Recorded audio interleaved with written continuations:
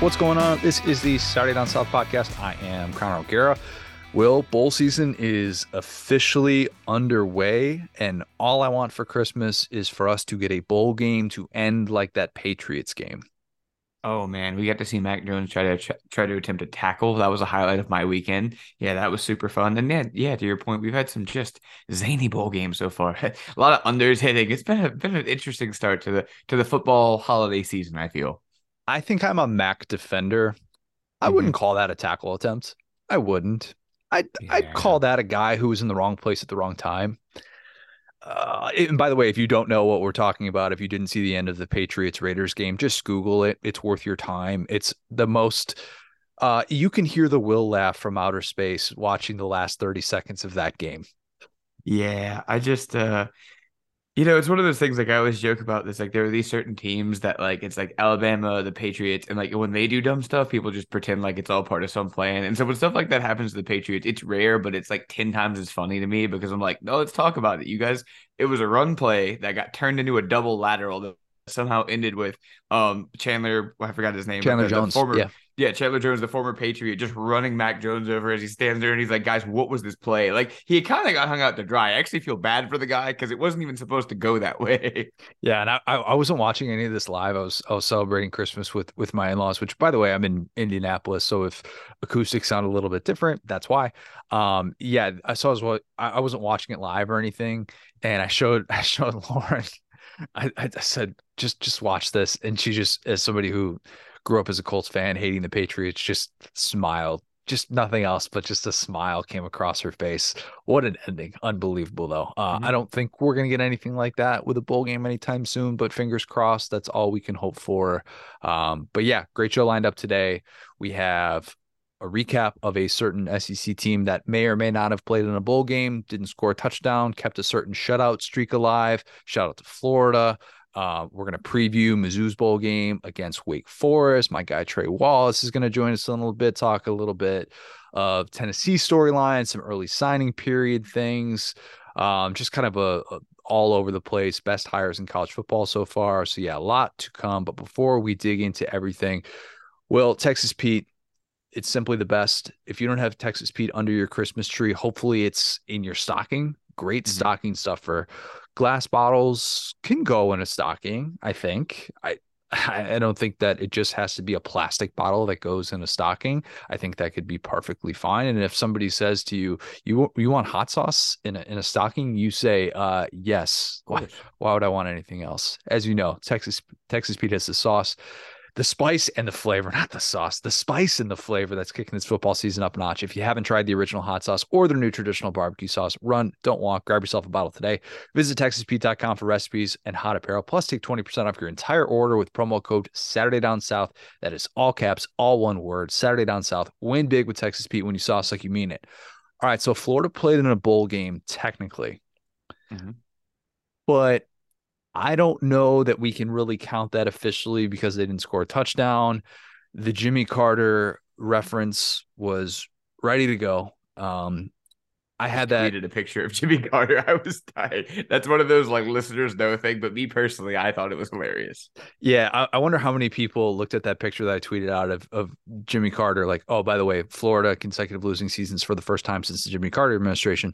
I wonder how many people who don't listen to this show saw that and was like, that's a really random picture of Jimmy Carter, Connor. Really, really random. But it is the peak picture of Jimmy. It's surprising that I haven't tweeted it out up until this point, but It's say never random. There's always a through line, and somehow it all goes through Jimmy Carter. it always does. Yeah, it was a beatdown of a loss against a better team, Mhm. and Florida obviously was depleted. I probably don't think that Florida beats that team at full strength. We talked about how bowl games are sometimes weird. This one wasn't really that weird. It wasn't. This was a Mhm. Florida team who was dealing with obviously the the absence of probably the three best players, three most important players, and again, like maybe they have a slightly better chance to be able to win this game at full strength. I still don't think that they would have won this. And if you tell me, hey, it's 10-0 at half, they blocked the kick, I'd say,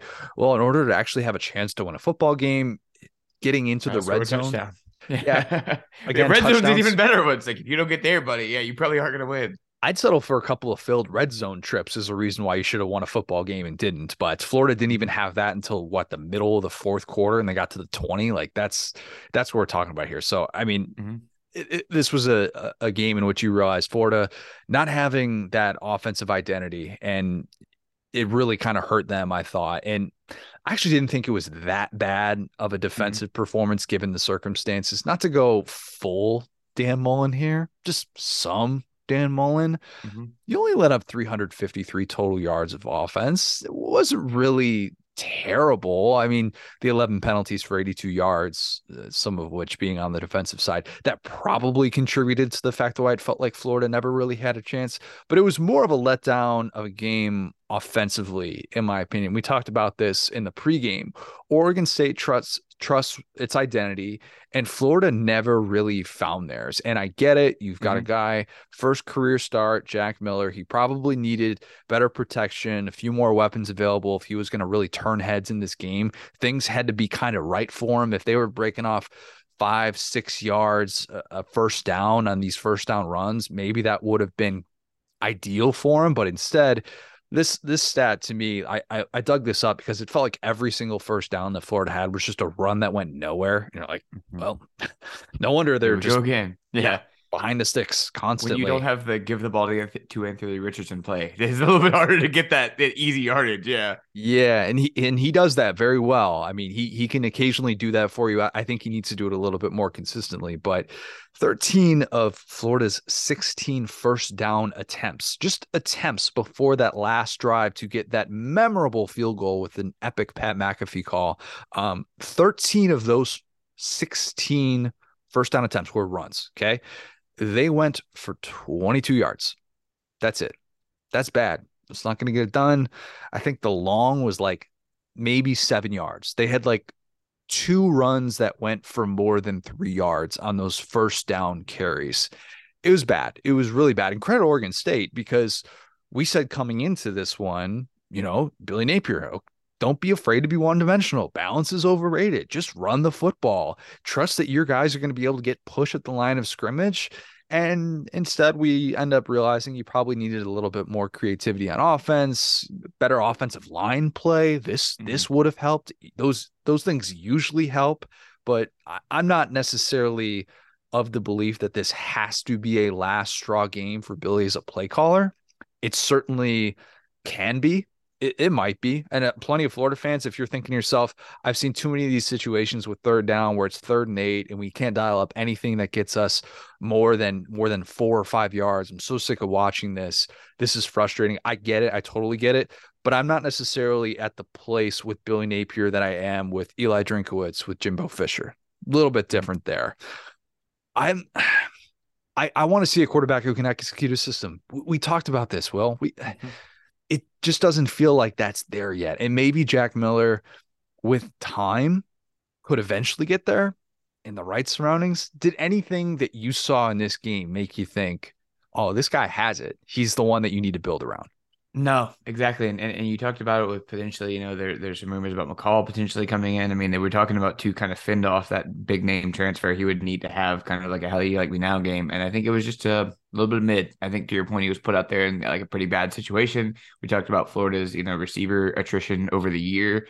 And obviously Pearsall is usually like always a guy who's there for him. He played decently well, but they just need some more targets out there. That's one of the ways that you talk about roster attrition, transfer portal guys just kind of moving in and out of teams. By the end of the year, obviously the receiving corps is so decimated that's hard to get the ball out. So I don't think that's totally good indication of him as a football player, but at the same time, he's definitely not the next Joe Burrow. You know what I'm saying? He Yeah. wasn't going to go out there and like get the boys together and get him. There was a lot of 20 to 20 football, I like to call it, like out to your point, outside of the red zones. And that stuff is not the football that wins or scores points. And so, yeah, I think to your points, it's it's dysfunctional. There's lots of procedural things that are an issue, but at the same time, talking about missing guys like Torrance, who probably would have helped you up front. Obviously, Richardson, so it's like it's just hard to really get a read on it. And I would like, hey, I said it to you pre-show. I was very nice to Florida in this game. I thought they could do really well in this game. I'm not trying to be a hater. I really still want to write this off and just be like, this is a team that had something to play for in Oregon State that obviously has one of their best seasons in recent memory. We talked about that in the lead up, and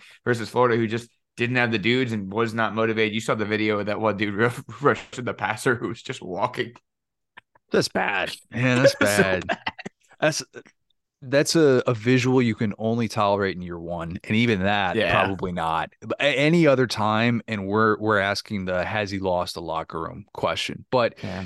but it's year one, and you know what? There's part of me that kind of feels for Jack Miller a bit because it shouldn't all come down to one game as to whether or not you're going to be the guy. But that's kind of, if you go to Ohio State or you go to Florida, that's just kind of how it works. All right. Like that, Hmm. that sucks. Don't waste your opportunity. Kyle Trask had to wait behind Felipe Franks. And when he finally got in there, like what happened? He balled out. He was Yeah. really good. He makes sure that, all right, I'm not going to lose control of the starting job. And he ultimately is able to be the guy that Florida needed him to be. I think Grayson McCall is the right move. If that's what it ends up being, and as of this recording, we haven't heard anything official on that. If you don't know the Coastal Carolina quarterback, look at his numbers last 3 years and watch the system that he played in with friend of the program, Jamie Chadwell, and the unique decision-making things that he had to do to be able to execute an offense that is a little bit throwback, a little bit modern. It's kind of Hmm. like it's this nice hybrid of what the triple option is, and he's somebody that's had to make a lot of those decisions, and I'd be fascinated to see him play in Billy Napier's offense. But we'll kind of wait and see how that plays out. Okay, we'll wait and see if that's going to be the move going forward, because if he ultimately were to go to Florida, like that's your guy. Okay, and I understand you want to be able to build around Rashada. Totally understand it. As we'll talk about with Trey Wallace, we're not big on this idea of true freshmen coming in and being told you're the starter from day one. I think there's a Yeah. lot to be said for that. Out of that's not out of need. That's usually out of necessity. I guess I just said the same thing. That's usually done out of necessity and not because a guy just jumps off the film room so much. Hmm. So, okay, I think a few things can be true at the same time with Florida. One is that Florida just has to get more talent in those doors. Just getting a quarterback out of the portal doesn't instantly change that. It Hmm. doesn't. There's no way. Like, especially on defense. I mean, they've been really bad on defense 3 consecutive years. Not just the bowl game. Take out the bowl game if you Yeah. want to. Okay. 3 years they have failed to have a top 70 defense. Will, I mean, I remember that 2017 group. Remember last year, the McElwain era, Hmm. and this defense was getting trucked by Mizzou, and Yeah. it was bad. And even that defense was top 70, barely, but that defense was top 70. And these last three have all failed to do that. And you just kind of wondering, like, when was the last time? And you, as an LSU fan, can answer this question. Like, I'm legitimately curious. When was the last time you feared a Florida defense?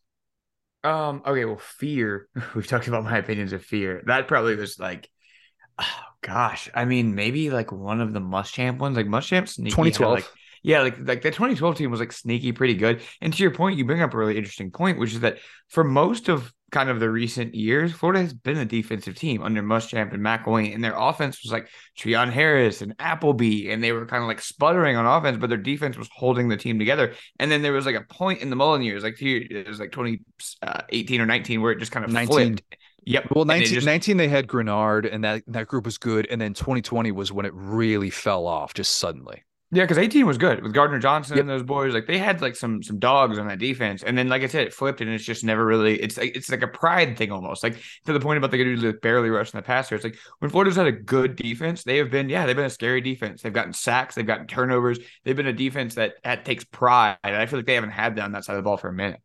Yeah. And I wonder how Billy Napier handles this, because we know he's offensive minded. He wants to handle Hmm. that side of the ball. He brings in Patrick Toney, who is a guy that's my age. I mean, he is young in this business, Yeah. and he's somebody that if you have that trust in him, I get it. But we talked about this with your predecessor. All right. We talked about how you can't have this loyalty that just supersedes everything. It Hmm. can't be the thing that trumps making those key decisions about your program moving forward. And Toney next year is very much an improving year. Like there's Hmm. no question in my mind. And if he's not, then Billy Napier is failing his program. But I think that you bring up a good point. Like there have been these decent defenses with Florida and even into the Mullen era, they were there. But at the same time, like even that 2019 group, you weren't thinking that 2019 group was going to go into Death Valley and be able Mhm. to shut down Joe Burrow. And obviously that was a historic offense. So maybe that's too high of a bar to set because everybody got scored on by them with the exception of like Auburn. But Mhm. I still think that impose your will defense, smash mouth, we're going to come take your soul is just not been there. And you see it in a game like this, obviously with some atypical circumstances, but it's just been rough. So speaking of Mullen, I just want to say really, really quick before you transition. I think that I hate to like do this whole 1,000 foot point, but we've talked about kind of like how college football has changed a bit. And a lot of the older school guys, these like get in your face, yell at you guys are defensive guys. You talk about Kirby Smart. You talk about like these guys. Clark Lee is like a dude who go get in your face, old school defensive guys. And I think that that's one of the things like with Tony, the reason why, people loved him coming in was you got Kamari Wilson out of IMG and it was all things like, oh, they were playing Warzone together. It was like they were friends. And it's like to have that type of defense, you need like a Charlie Strong. You need a dude who's just screaming at you. You need an insane person. And I think that those guys are getting kind of fewer and farther between. And there are some of your tacticians, you talk about your Arandas, your Matt Houses at LSU that like can scheme you that way. But I think that's kind of what we're losing is that defensive coordinator, or that even now it's like the position coaches do it a little bit more, that they're the true leaders on the defense. But the guy that just makes you feel bad for not playing angry, like defenses, especially now, need to play angry to stop these new modern offenses. it's hard. It's really hard. And Yeah. I think a lot of teams probably feel this exact sort of way, but I think Auburn is another one where sometimes you kind of take for granted just how good your defense has been for a long time. And then when you see it's not there, you're like, oh my God, this is Yeah. this is how bad we can be. And all this, that's why we're having these conversations about Florida.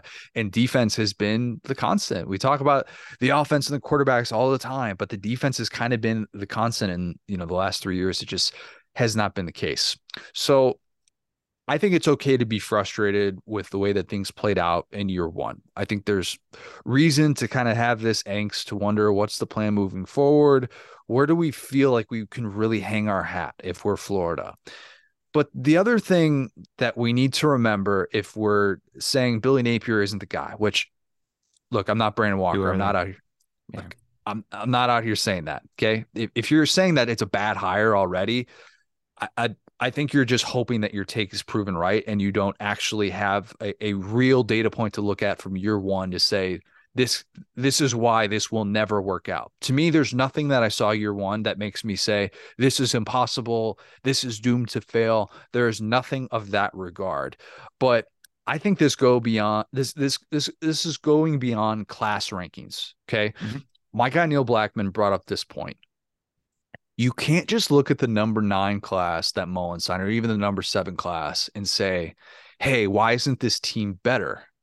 Because Mullen took flyers on guys that weren't going to play at Florida. And so some of those 4-star guys that they brought in, it's a little bit hollow because Mhm. those guys didn't stay in the program. They didn't stay and develop.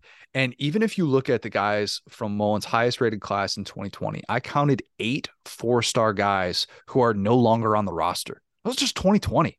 All right, that's Mhm. that's that's not that long ago. It's really not. And of those guys from the 2019 class, and I realize this would have been like their senior year, you had 3 4-star guys who signed but never enrolled, plus the whole Chris Steele thing with him being roommates with Jalen Jones, the quarterback who had the sexual assault thing. Like he was kicked off the team before he could ever, really ever play it down for them.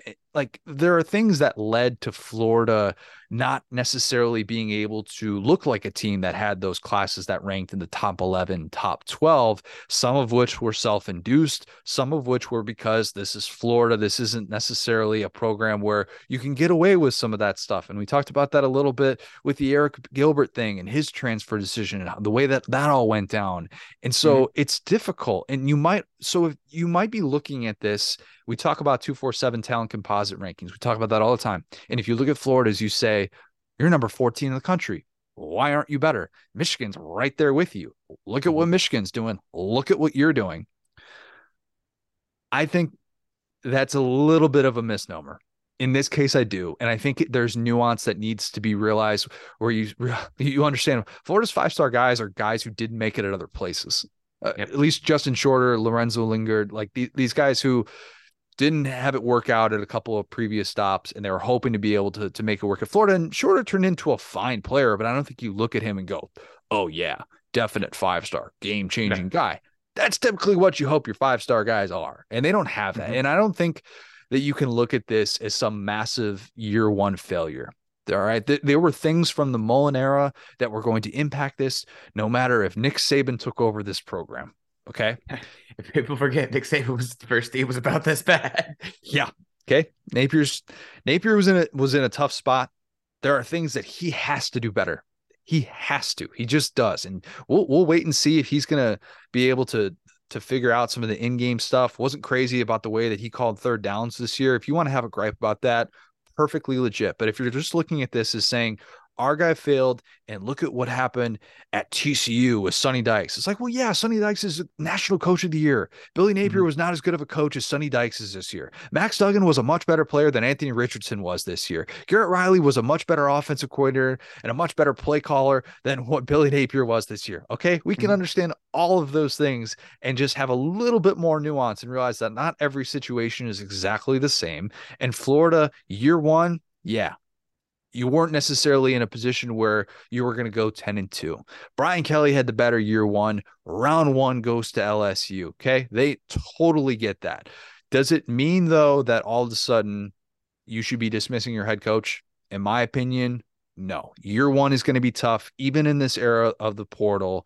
I wholeheartedly disagree with the notion that anybody should be bailing on him year one. We don't judge coaches based on year one. It's just not Unless a good if it's your barometer. agenda. Don't forget, boys, if your coach is good in year one, then he's good. That's it. He's impressive in year. I just want to say. One of these days, I'm going to do just a deep dive on the best year one coaches that we've seen in college football in the 21st century and just read some of the things that were said about them, because my God, their busts were being enshrined in Atlanta at the College Football Hall of Fame. My goodness. And look, who would I rather have long term? This coach who does this in year one versus this coach who does this? Like, probably still the coach that I was talking to, that I liked a year ago, that I liked a year earlier, like to me, that's, I don't know. So I know we've gotten into the weeds about that, but like, I just still come back to the point. McElwain won the East in year one. Mullen won a New Year's Six bowl. What did it get him? Nothing. It didn't get him what you wanted, Florida fans. So don't be too upset that you went 6-7 instead of going 8-5 or something like that. That's not what's going to make or break Billy Napier's time. Thoughts on that? No, yeah, 100%. No, I've been there, and it's funny because like it's like the Florida stuff has been so mercurial for us, but at the same time, we've been like the most level-headed people that I've heard in the national media, because it's like we've literally been like, this is about a 6-7, 7-6 team, like pretty much throughout the whole year. I said 7 they're gonna be way better, and then like they lost to Utah. Like, see, they're gonna be way better. And it's like they lost like to like Vandy, so they're way worse. Like, nah, dude, we both pretty much had them between 7-6 and like 6. It's like 8 felt a little bit too high of a mountain to climb in with a bowl game, and it's like you really go through the schedule, even if they lose to Utah. And Utah and Vandy are just the swap, right? It's like, well, they probably should have lost to Utah, probably should have beat Vandy. They still ended up right here because that's the talent level they had. They had all these dudes coming in and out. So if you expected anything else, you know what I'm saying? It's what it is. And I think it's tough, when you got, like we've talked about, Josh Heupel coming up, and obviously he was hired a year ago, but Tennessee was just so in the cellar that watching them be good as a Florida fan. I mean, they're Florida fans my age, they just don't remember Tennessee being good. So I understand that that's frustrating. And then same with Brian Kelly being a goober and getting like dunked on by the media all offseason, and he comes in and does well. And none of these stories are written though. You know what I'm saying? We might look back in 5 years and be like, well, yeah, Brian. Can I ask you this question? Can I ask you this? Okay. You hit on a good point here though. Florida State having a great end of the year. Brian Kelly doing what he's doing in year one. Georgia, favorites to win another national championship. Tennessee having its best season of the post-Fulmer era. Florida. All four of those teams, they get into it with. They compare themselves to. Watching all of those things happen, in my opinion, has led to some of this angst. And you are the program that all of a sudden looks like, oh, yeah, like we have a year one coach, but there's nothing that really makes us feel like good vibes team going into the offseason. And all of those things are happening around you. I understand why that angst would be there. Yeah, no, 100%. And I think that's why I said, like, after the Vandy loss, I was like, you need to pick a story and stick to it. If you expect to be better than those teams year in and year out, right now you're going to be disappointed because you're not. And to your point, the East is better than it's ever been. So some of these McElwain teams that weren't any good, Great you point. know what I'm saying, that were able to just feast on this bad East that would, didn't have anything but Georgia. That was also like that was kind of in that time where like Kirby wasn't totally there yet, and like with the early McElwain stuff, where like Georgia wasn't good, and so they were just kind of like coasting and not very good, but they were winning 9-10 games. It's like that's just not the reality you live in anymore. So it's part of it is like we've come to expect X, Y, and Z, and we're seeing this thing over here. It's like part of it, to your point, is all these rivals are coming up, and that's just kind of a luck thing. It's not like Florida has anything to do with Tennessee hiring Josh Heupel. You know what I'm saying? And sometimes they benefited from the other side of that. So I think sometimes you got to be honest. You'd be like, maybe things weren't as good as we thought they were, and maybe there has kind of been a trend here where it's like, yeah, like to your point about building new facilities, that probably should have got done a long time ago. Now we're talking about the Gator Collective and the NIL stuff. Maybe they need to get a little bit deeper into that because some of these recruits that are being lost seems a little bit fishy. Like I'm not ready to just be like, Billy's a horrible recruiter who keeps losing all these guys. Even me, a hater, is like, how do they keep losing these guys at the 11th hour? And it's probably NIL, if we're being honest. So point being, like you like stuff like that is systemic and you got to address it. And when you live in the hopium of, oh, Dan Mullen's going to come in and turn this whole thing around, and year one, we're back. We're on the path to being Urban Meyer again. No, you're not. You have lots of things that keep you from being where Georgia's at right now. And they're not like insurmountable, but you need to get to work on them Yeah. because Georgia's getting better. Like that's the thing. They're not getting worse.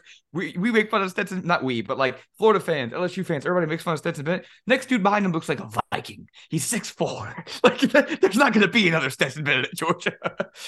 Oh, dang. Throwing Carson Beck under the bus. I guess Brock Vandegrift's just the guy automatically for Either you. one. They're both Vikings. That's what I'm Yeah. talking about. Pick either one. They both look like they hunt in the woods and are, scary. Like, I don't know if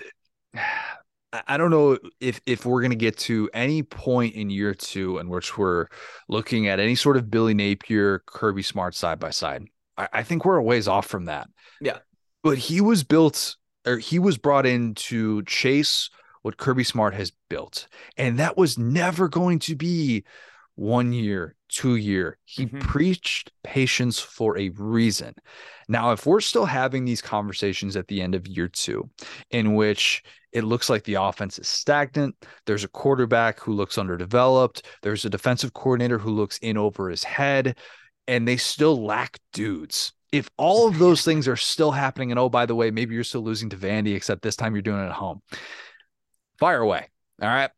He will be firmly on any sort of hot seat going into year three. There's no way about it. That's the reality when you step into that job. There are a lot of things that he has to do, and it's always going to be about the decisions that you make after year one. It's always the most pivotal thing that's going to determine whether or not you're going to be a 6, 7, 8 year guy at a specific place. And not a lot of guys, and credit Gus Malzahn, who, while he never lived up to what the high bar he set in year one, he still was in a great position in terms of making sure that Kevin Steele was running that defense and that they were doing some things well. And even, maximizing the potential of guys in the portal and making sure, all right, we're going to always have the staple of running backs here. And I guess it wasn't the portal when Gus was doing his thing, but you get what I'm saying. Shout out Jared Stidham. But I think that Napier has a lot of questions to answer, and I'm not willing to dismiss him yet. And if some are, to me, I just think that's premature. Just premature. Simple as that.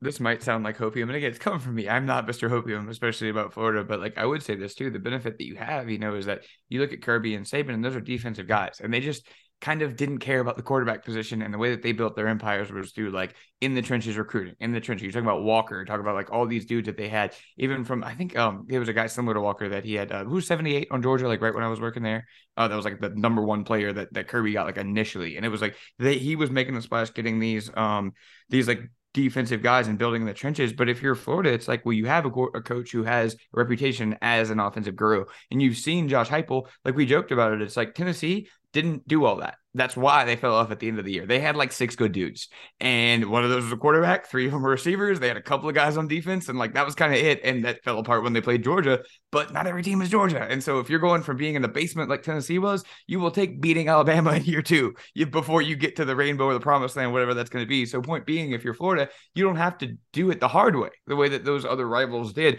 You can get a receiver and a running back and a quarterback in and score 40 points and give up 35 and be like, okay, now we win 8-9 games, so we'll go from there. So that, and with the portal, that's the silver lining here. While continuing to bring a lot more talent in the door. That's what this Exactly. comes down to. Yeah, that's what gets fans off you in year two and allows them to Hmm. kind of take a breath. And me, all the while you're trying to bring in as much talent as humanly possible, and that will be the goal. There will be high expectations for Billy Napier to live up to in year two, even though year one did not finish the way that he hoped. All right, let's talk about a bowl game that I know everybody's going to be dialed into. Mizzou, Wake Forest. Wake Forest only 1.5 point favorite. Little bit surprising. The over/under I have on that one is 3 Sam Hartman passing touchdowns. Hmm. 18 times he did that in his career. He is 1 touchdown pass away from breaking Taj Boyd's ACC record for career touchdown passes. He's got 107 of those things. Yeah, he's been around a long time. Hmm. How much of that is part of his decision to play in this bowl game? I don't know, but Dave Clawson, if you haven't seen the Dave Clawson comments, really interesting. His communication with and the way that he has talked about Sam Hartman's status moving forward is what I would call progressive, to say the least. Okay. Very interesting. Hmm. He has another year of eligibility. I know that's very hard to believe that Sam Hartman is still out here, but Is it because he looks like a guitarist from August Burns Red? He looks like he's like my age with a full oh, beard. he looks Sam Hartman looks older than you will. I think Sam Look, Hartman's that's an older than insult, but I'll me. take it. You know what? He might be, dude. Like Sam Hartman is one of those guys who could pull off probably if he were in a movie, he could play a 35-year-old with a kid in elementary school comfortably. Oh I yes. think only with the beard though. I know he shaved the beard initially, and then he's probably gonna bring it back. That thing grows back in a day. All right, he doesn't have to worry about Snaps his that. fingers full beard. Talk about Vikings.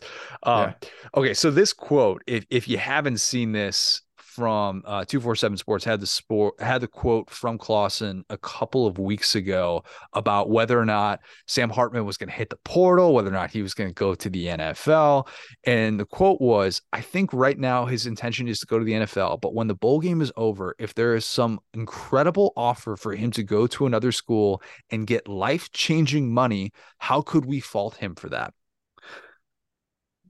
Buddy, that's welcome to 2022. That's the world we are currently living in. You don't hear coaches usually talk about it that directly, Hmm. but that's reality for Sam Hartman. And we'll talk about him more in a little bit here with Trey, but it sounds like he's playing for a little bit of money, no matter what in this game, playing for some records, playing for some money, motivated, I think.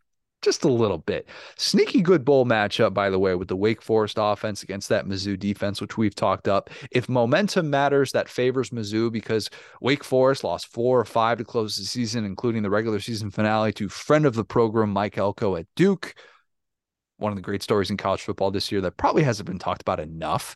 We respect Mike Elko, so we will talk about it. But Hmm. Mizzou, they were, I think, in a pretty favorable spot down the stretch to be able to build momentum, whatever you want to call it. Um, I think you saw a little bit of that offensive life out of them. Brady Cook's legs were kind of the story.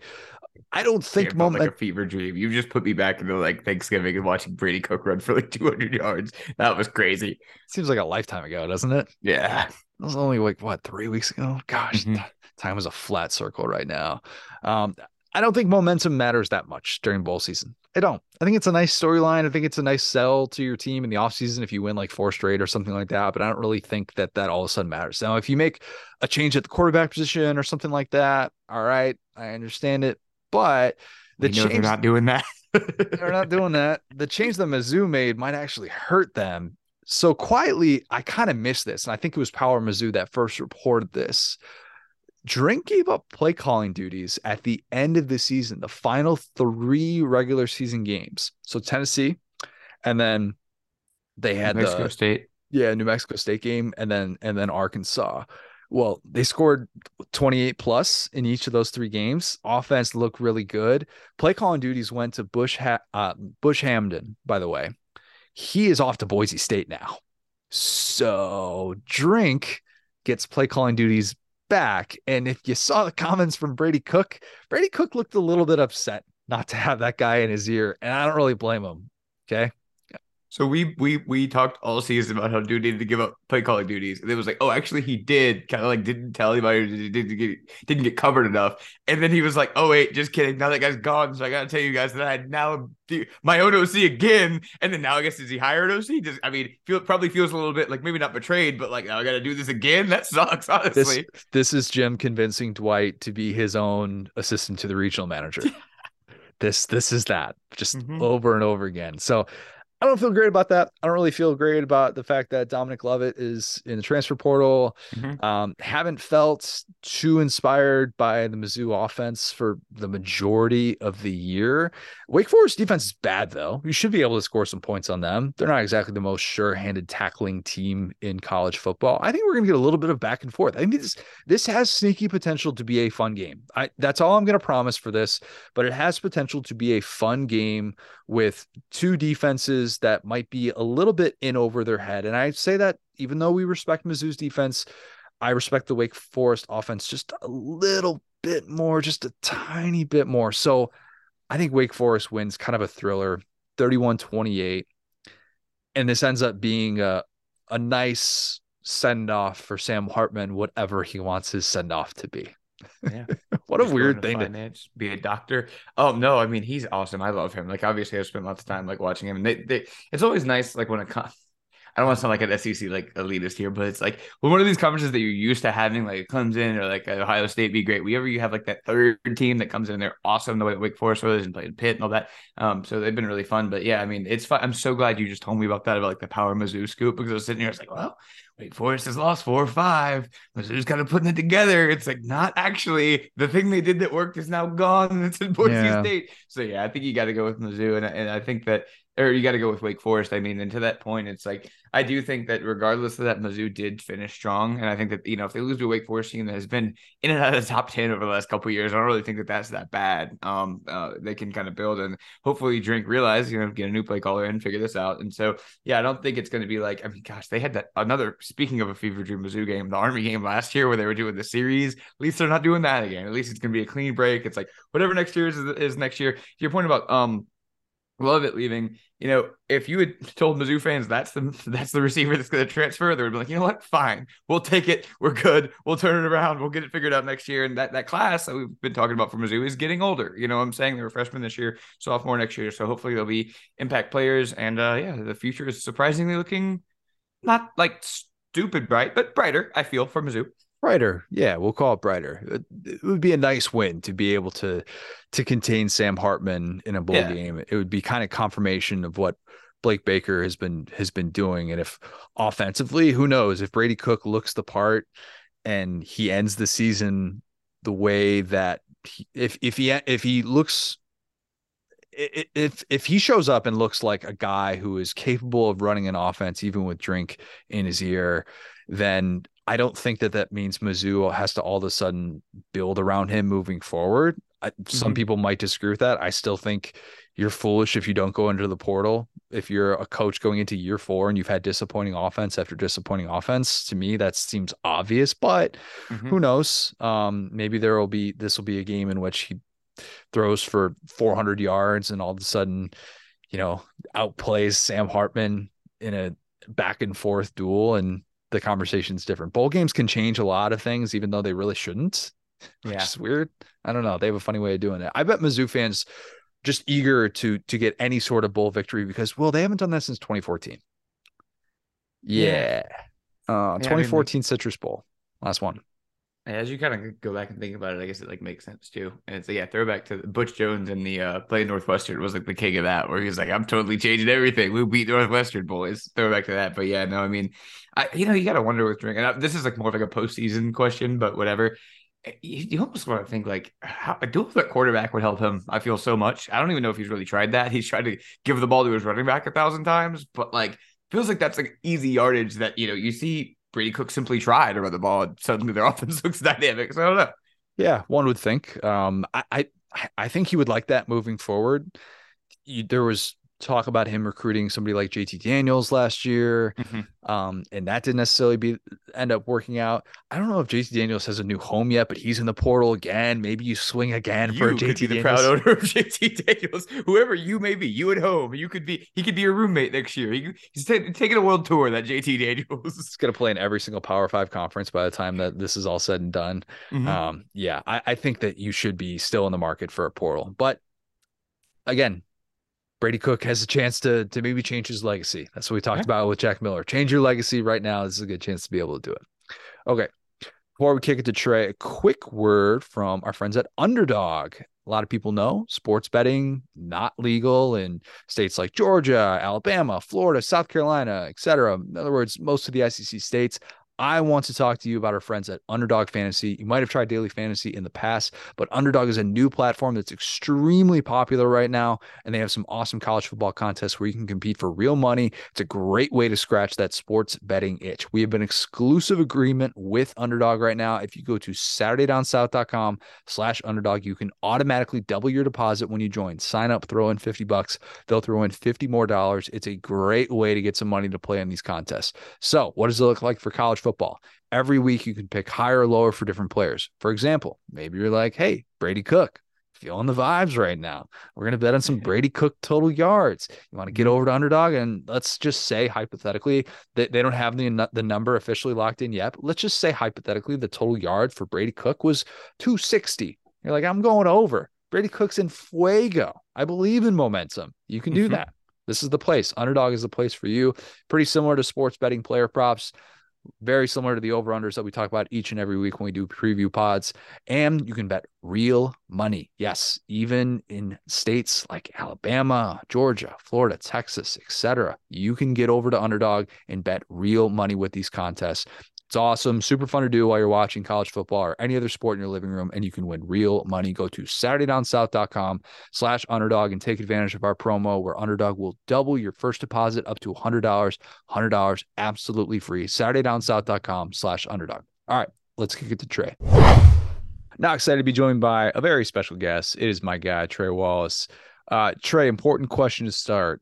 Have you learned how to pronounce the last name of Tennessee's new quarterback, Nico?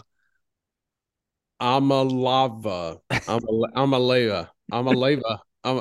Hell, I'm calling Nico a lot. I was working on that when he had when all the buzz started going on about him. I started working on like the last name just to try to get it down.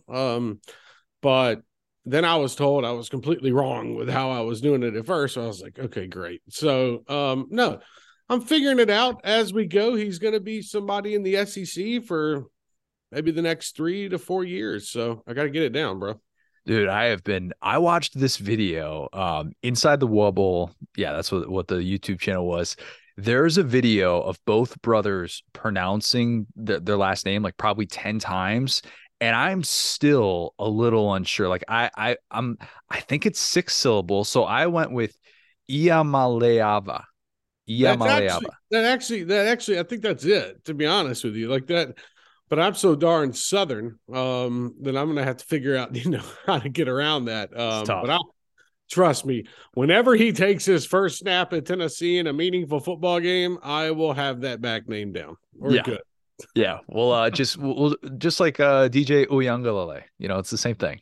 Right. Exactly, man. Look, God bless them. They're just trying to make our lives even worse. And I hat tip them. Yeah. So he's already on campus, and I read that he already stepped on the power tee and he had to do push-ups. I saw the Cordell Landers tweet about that, and I kind of think he needs a little bit of that. I never hate when a freshman's kind of getting a little bit of the, hey, you haven't done anything yet. Like he shows up at Elite 11 camp wearing Prada sunglasses. Like you need a little bit of that, okay? And like with the reported NIL figures, which take that with a grain of salt until we actually see the actual contract that's there that's saying $8 million, whatever. But what do you think expectations of him should realistically be for Tennessee fans? I think looking at the rest of the quarterbacks around the country that come in as freshmen and gauging them and looking at them and seeing the reaction from the fans, I would say Tennessee fans need to chill out a little bit. And I don't mean that in a mean way. Just calm down, because this kid was taking high school snaps 4 weeks ago.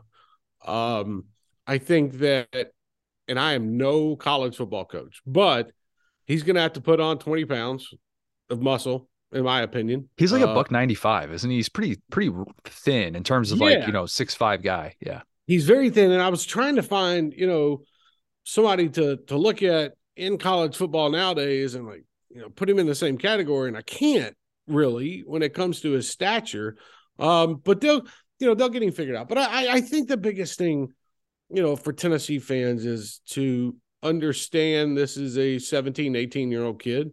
And he's trying to figure out what college is like. And then he's going to have to figure out come, winter workouts, spring, what it's like to be a college athlete. Like, he's not getting anything in these next couple days in bowl practice. Like, he's going to get some throws. Tennessee's not worried about Nico before the Orange Bowl. They're worried about Joe Milton and Taven Jackson, the backup, getting them ready and getting that offense going without two playmakers at wide receiver. So I would say for the fans, be optimistic, but be open that he's not going to be your starting quarterback when you open the season next year against Virginia and Nashville. Like, in my opinion, as we sit here right now, I think Joe Milton will be the starting quarterback. Now, can that change? Absolutely, it can change. But if Joe Milton's in the program, I think that he has a 2.5-year leg up on Nico when it comes to running this offense. Now that doesn't mean that the 5-star phenom, can't come in, halfway through the season or towards the end. Like, it's like what we saw at Clemson with Cade, where you didn't know what you had until towards the end of the season when they gave him a shot type of deal. But I think the biggest thing right now is that calm the expectations a little bit. And see what you get in the future. You're not getting anything on one-on-one routes in practice or throwing on air. So I know everybody's happy. They should be. It's a big-time recruit for Josh Heupel and for the potential future at that position. But just calm down a little bit, hold your horses, and let's get to spring practice, and we'll see what the kid really has. Yeah, the amount of situations where there's a true freshman who's designed to be QB1 from the jump, that's few and far between. And you could point to, what about Trevor Lawrence? Well, Trevor Lawrence was also coming in a little bit thicker. He had to, kind of do this back and forth thing with Kelly Bryant for the first 4 games. Kelly Bryant hits the portal. You could even look at Jalen Hurts. Jalen Hurts goes into that season opener, and Lane's still figuring out with 3 guys. And what's it going to look like with Bateman and Barnett? And it's kind of this back and forth thing. So it's never really this thing by design. And just because one true freshman can start somewhere, and Jake Fromm wasn't supposed to be the guy, and Jacob Eason goes down. Jacob Eason was the guy as a true freshman. That didn't necessarily work out for Georgia that year 1 with Kirby. It was, he's your option. He's what you're going to go to. Usually teams aren't in an enviable spot if they're going to that true freshman. So I agree with you 100% on that. And I think, with Milton, I wanted to ask you about him because I think Josh Heupel has this infatuation with him. I really do. And look, it's hard not to, because he's built like a Greek god, and you see him throw the football a country mile and then another mile on top of that. But how big is the Orange Bowl for Milton? Or do you think that kind of regardless of how that plays out, they're going to be looking at the portal for their potential QB1 for 2023? I think optimism wise, I think he needs to come out and have a good game, and they're going to put him in situations where he can prosper. You have to remember that, and a lot of folks do, without Jalen Hyatt, without Cedric Tillman, Joe Milton has been working with the second-string wide receivers all season in practice. So I don't want to say it's a benefit, because that is the wrong word to use when it comes to the receiving corps. But Joe Milton has been working with Squirrel White and Ramel Keaton, and you can go on and on. The receivers in practice, second string, the ones that are now going to be in the limelight in Miami. So he's had that time all year long to go through that. I think Josh Heupel, when they first brought him in from Michigan in that springtime where they tried to hide him out in Knoxville for a month and act like he wasn't here when he was already here enrolled in classes, I think they saw a quarterback that they were like, okay, this guy's going to be it. And the reason why is they were familiar with Joe recruiting wise. I think that when you look at him overall, yes, he's got a hell of an arm. He's elusive in his own ways. He's hard to bring down, and maybe Josh Heupel and them thought, oh my gosh, is this Cam Newton 2.0 that we're going to be able to run in this system? But then they had a dose of reality with what they had in Hendon. And I give Joe Milton a lot of credit. The kid stuck around. Now he'd have had trouble transferring that after that first year with where he was already at. But I think that him sticking it out for 2 years underneath Hendon and learning from him, taking on a new leadership role within the program, I think that's what Josh Heupel wanted to see. And now you've got this opportunity where if I'm Joe Milton, I'm not as nervous about Nico coming in because they're going to take their time with that. I think the Orange Bowl, look, if the kid comes out and he throws for 350 yards, 3 touchdowns, and rushes for another one, all that is optimism for what it could look like in the spring. I think that, it's a good jumping off point because what you're doing is you're ending one era with Hendon, and now you're starting a new era with potentially Milton for 23. And so I think that is where maybe the future looking ahead in the future and how that, I think that's where it plays out, because come spring practice, I mean, to be honest with you, they're going to open it up. I mean, they're going to open it up for Taven Jackson as much as they can. I don't think they're going to make the mistake that they did with Joe Milton and saying, okay, Joe's our guy. This is who we're running with. Come to find out 2.5 weeks later, well, actually, Hendon Hooker was your guy. So I think they've learned from that mistake, and that's why you'll see an open competition with Milton, Taven Jackson, letting Nico get his when he comes in. I don't think Tennessee goes to the portal and looks for a quarterback. Because here's the thing. What quarterback is going to come into this situation right now knowing that you have Joe Milton, Taven Jackson, and Nico?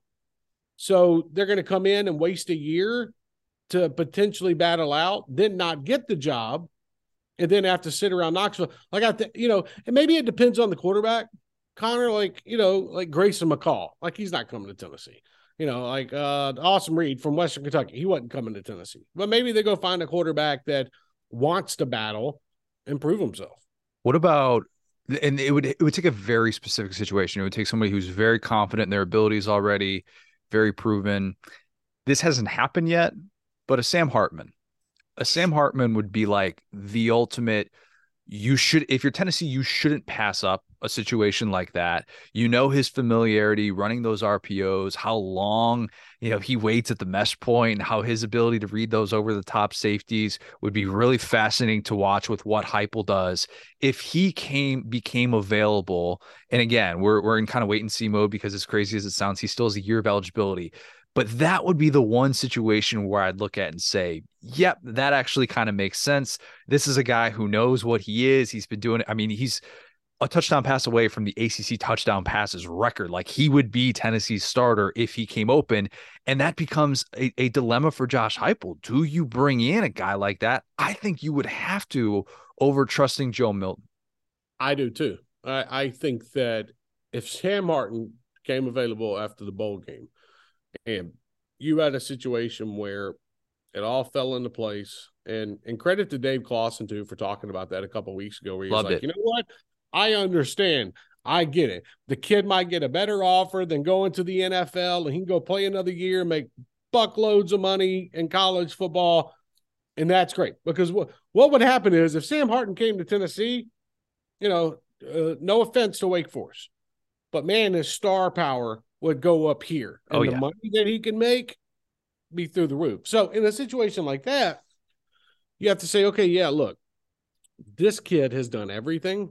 He can run the system. He is the type of quarterback that I can work with if I'm Josh Heupel. And you just have to lay down the law. Be like, hey, look, Sam Hartman's coming in the same way they did for Joe Milton. Same way they said, okay, look, it's going to be an open competition. Wink, wink. Yeah. And Joe Milton came in. You'd have to shoot him straight, and you'd have to let him know, hey, look, Sam Hartman is this guy, everything that he's done. This is a once-in-a-lifetime opportunity to get a quarterback to come in here and run this type of program like a transfer quarterback. So I think that I think you would have to do that if it's open to that. And Sam Hartman doesn't sound like he knows what his future entails yet. And I promise you, everybody out there, do not be, small-minded enough to think that these schools aren't already contacting Sam Hartman. Oh, yeah. Or his representation, because that's going on. So we'll see. That's an interesting decision they would have to make, but I think one that would actually fit Tennessee going into 23, where you're having to replace a guy like Hooker, who just did so much for the university, and especially on the field and how he handled himself. And you would accept that likely, like you're going to lose Joe Milton. You're accepting that he's probably going to hit the portal. Right. And maybe even it's Taven Jackson as well. If he were to hit the portal, then you still at least have Nico as your backup. But like, that's just the way that a lot of these teams are kind of constructed. But that's what it would be. That's honestly, it would be a 1-for-2 trade-off, because that's going to happen. You bring in Sam Hartman. Okay. You're losing Joe Milton and you're going to lose Taven Jackson because Nico's right there. Like, everybody's putting their hands in the Nico. Like, this is going to be the future. So it would be a 1-for-2 trade-off. But if it came to fruition, I would look at that as a monster acquisition for Tennessee that they couldn't turn down. Agreed. It feels like we're at a really interesting place in terms of just talent evaluation in general, with, portal versus high school recruiting. And it'll be a topic of conversation throughout early signing period, because a lot of people have talked about high school recruiting kind of falling off. And, there's something to be said for it, because the two most active players in the portal this past year were USC and Ole Miss, and both of them undoubtedly elevated the floor of their respective programs. And meanwhile, the team that had the historic recruiting class, the number one recruiting class, A&M, didn't really have much to show for it. And yes, while they kept a lot of those key guys from that first class, they still lost a lot of those guys from that historic recruiting class. And, you're kind of wondering, all right, well, then there's Kirby, who, builds from within, and he does it his own way. And he talks about very openly not using the portal to be able to rebuild when he lost more talent than anyone. So do you think a lot of teams have kind of taken some time away from high school evaluation and decided, you know what, it's more of a split now in terms of the way that we try and build our roster? In talking with a bunch of assistant coaches over the last 3 weeks, and how they have handled the transfer portal, these schools are investing so much into transfer portal guidance. So when I say that, I mean interns, GAs, quality control guys, whatnot, but they're also bringing in so-called experts, and I don't mean that in a bad term. I mean that in a way of, they're bringing in experts to be able to handle this portal, and guys that are, what's the best way to put it? Have understanding of what they're doing when it comes to what they're looking for in recruiting, because it's completely different. The transfer portal, looking at that market compared to looking at high school recruiting, totally different in a sense of what you're looking for. And I think that's the biggest thing, because, I know a school where they have got a guy sitting at a desk from 9 to 5, and his job is to watch every player that goes into the portal. And then once that player enters the portal, you're immediately going into, there's so many different programs they use now in college. You're immediately going in, getting the game film, footage, whatever you can, passing it up the chain. So what we're seeing now is just a different way of college coaching and how they're going about recruiting, because you can go get your plugger, which means you can go get your star from the transfer portal, who you think you're going to come in and let's just play defensive back. Okay, who are you going to trust more? Are you going to trust a kid that has 3 years of college experience and has played against some of the biggest teams? Or are you going to save that spot for a high school kid who's going to come in, probably need 2 years to really get going at his position? So it's all about, are you going on the long run, or are you going for the quick fix? And I think the transfer portal is now turned into a quick fix that can turn into 2 to 3 years. It's not like a guy, it's different too, because remember, it's not like grad transfers. When grad transfers came in there, usually they only had a year to play. But you look at it now with the transfer portal, you got guys with 3 years of eligibility that can hang around a program. And so it is different. I think you are seeing quietly coaches that are still going after the 3 and 4 star recruits, to build up the roster and find players. But again, you might find more sustainability, or you even might find more, experience in that transfer portal. So it's trying to weigh both sides of it, and I think that's the biggest thing. It is hard, Connor, because you could have a 4-star recruit that's what's a player that fans would know? Arian Carter, the kid from that just committed to Tennessee, and Alabama was on him as well. You want a player like that because that's a kid that can probably come in and contribute day one. Compared to other players, maybe not of his stature that you're recruiting, that it's going to take time to develop. So it's like, okay, am I filling this roster spot with a kid like this, or am I filling a roster spot with a linebacker from Eastern Michigan or Rhode Island or something like that? So it's difficult, man. These schools have so much resources now and money invested in the transfer portal. It would blow a lot of people away just to see, the offices now and how many more people they've hired. Just go look at Billy Napier and the Partridge family down there. I mean, he has got so many people on that staff. And a good amount of them are for transfer portal, and hopefully it works for Florida, this year and what they have to do. But the college game has changed, man, and we're seeing it right before our eyes. What do you think Dabo's portal staff looks like? Dabo sitting in a room going over the the NCAA and then wanting a commitment 12 hours into the kid being in the transfer portal, and also telling him he can't go anywhere else and look around. No, I mean, Dabo is a character, man. He is hating it in public, but loving it on the inside is the best way to put it, because he knows there might be 1 or 2 players that he needs to go out and get. So he can't come out and completely bash the portal. But if it really came down to it, Dabo Swinney would not use the transfer portal because it goes against everything that he, says every single day. So God bless him. That's what he wants to do. He can do it. But I don't know how much that sustains over the next 4 to 5 years. I picture Dabo getting into his car, driving down to his local Best Buy, getting behind the counter and saying, "Hey, you work for Geek Squad, right? Like, I need you to come here and manage the portal for me. I think you could probably figure this out. I don't really know what I'm doing yet, but I need somebody, a tech guy.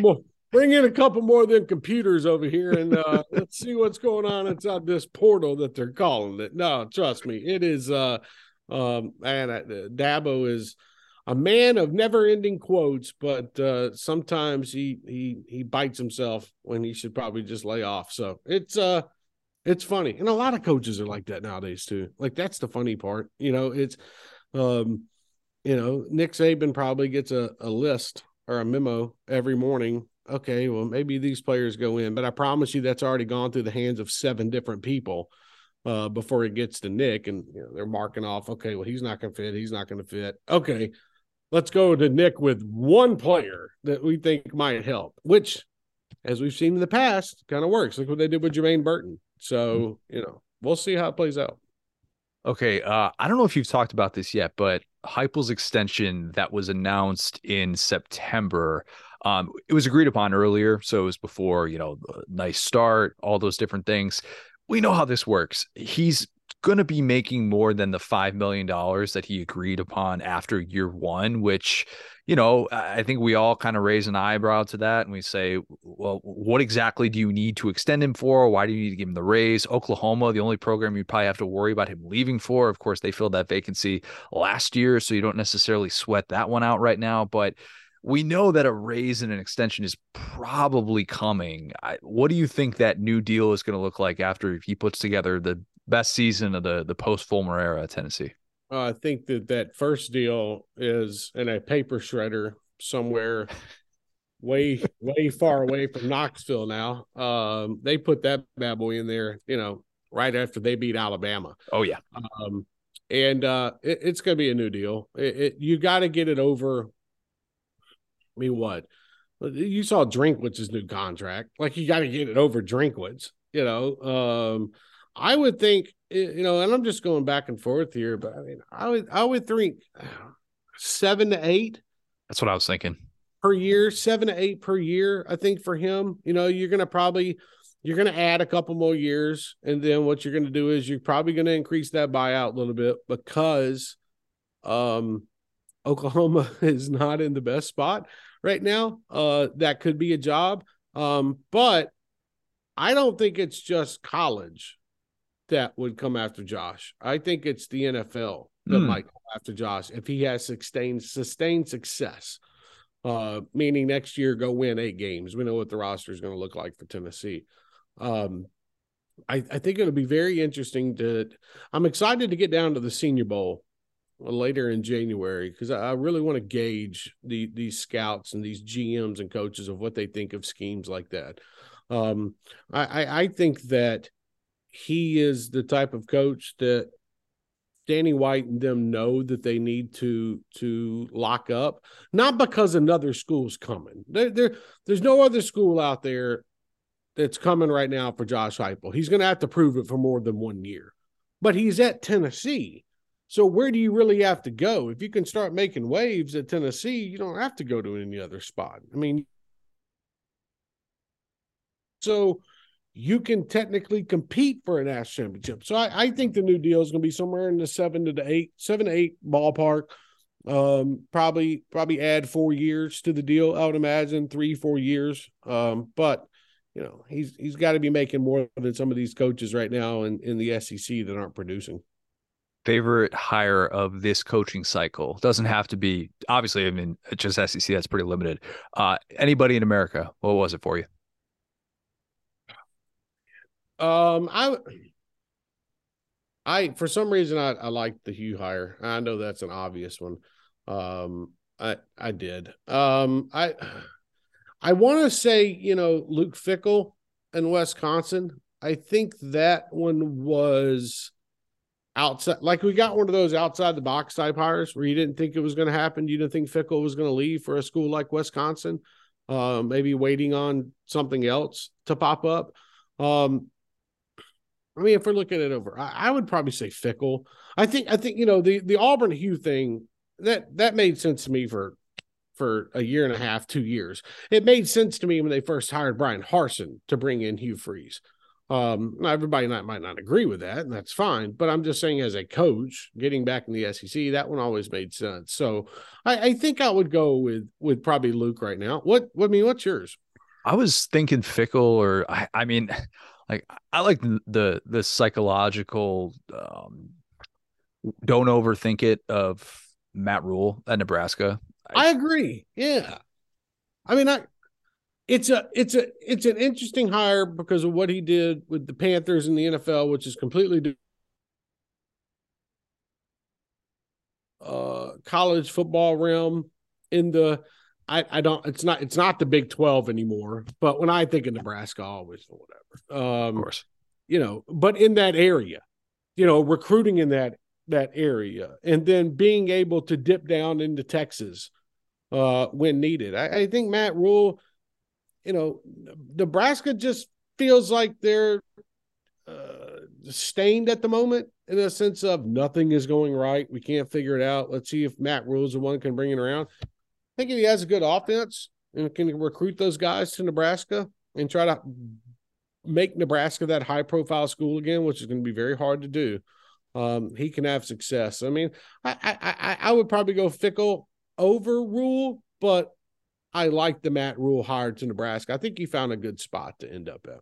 Yeah, I agree. And the only concern that Wisconsin fans have about Fickell is, oh gosh, what if Ryan Day continues to lose to Michigan would Luke Fickell perhaps entertain the idea of going back to Ohio State? When I actually look at Fickell, and Yes. I think he's a little bit more of the variable mindset a little bit, and you kind of worry about him at the NFL level, even though that's becoming less and less popular. And I probably need to, get that out of my thought process with some of these head coaches. But yeah, I think there were not necessarily the massive splashes that there were last year, of course, because that's like was just bananas. But it is kind of interesting because you look at a lot of these different places, you're like, oh, they did what we kind of thought they would do, and there wasn't a whole lot to really, like overthink it, or they didn't go crazy outside the box. You're like, oh, even Colorado, I guess, had the splashiest hire of the entire cycle with Dion, and that's a But that move that wasn't you even had to make. but that wouldn't even like that one didn't pop on my radar like in saying it because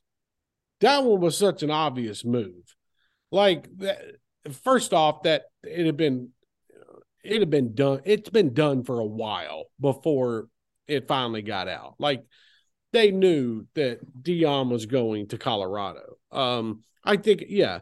I mean, it's top three, but if we're talking about programs right now that can go compete for a playoff spot, I think Wisconsin is certainly in a much better spot than Colorado.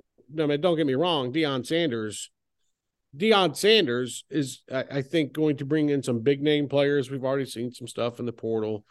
And I think they're going to be a good football team. There's definitions of good, maybe 7 wins, 8 wins, but do I see Deion Sanders competing for a national championship in 3 years? I don't know, because if Deion Sanders wins 7 to 8 games a year at Colorado, he's going to want to take the next step. So he's not going to be in Boulder very long. So, if it works out for Deion, he's out of Boulder in 4 years, and he's at the next big job. Florida State. If it doesn't, right. Yeah. And if it doesn't work out and he's putting up 6-7 win seasons and they're content with that and they're selling out some games, then he'll be in Boulder for a lot longer than maybe he expected. Exactly. And I say that realizing that Mike Norvell is just like, all of a sudden just scorching hot with what he's been able to do in, second half of the season, portal additions, like getting Jordan Travis back, all these different things. So yeah, I think Norvell's going to be around for Jaheim Bell. Goodness gracious. Got themselves a tight end. I mean, weird. They went, I mean, they literally went from, okay, Deion's probably going to be the new head coach in 2023 or into 2022 to Mike Norvell turned this thing around and watch out for him in 23. It was wild. By the time we finish recording this, Travis Hunter is going to be committing to Florida State, and Florida State fans are going to be like, "Oh yeah, see, it was all part of the long-term fan." Like they just can't miss right now. They're in fuego. That's what they're doing. Okay, last question for you. You've been everywhere this year, like all over the place. We're talking the SEC championship. Like you've been like game a week. I know the answer is Bama, Tennessee for best game that you were at. But outside of that one, what was the best game you were at this year? I think atmosphere wise, and I don't want to pin it down to like how the game ended. Because there, I could say that for LSU and Tennessee and a number of different games. I think probably the craziest like environment pregame and whatnot, probably Auburn, Penn State.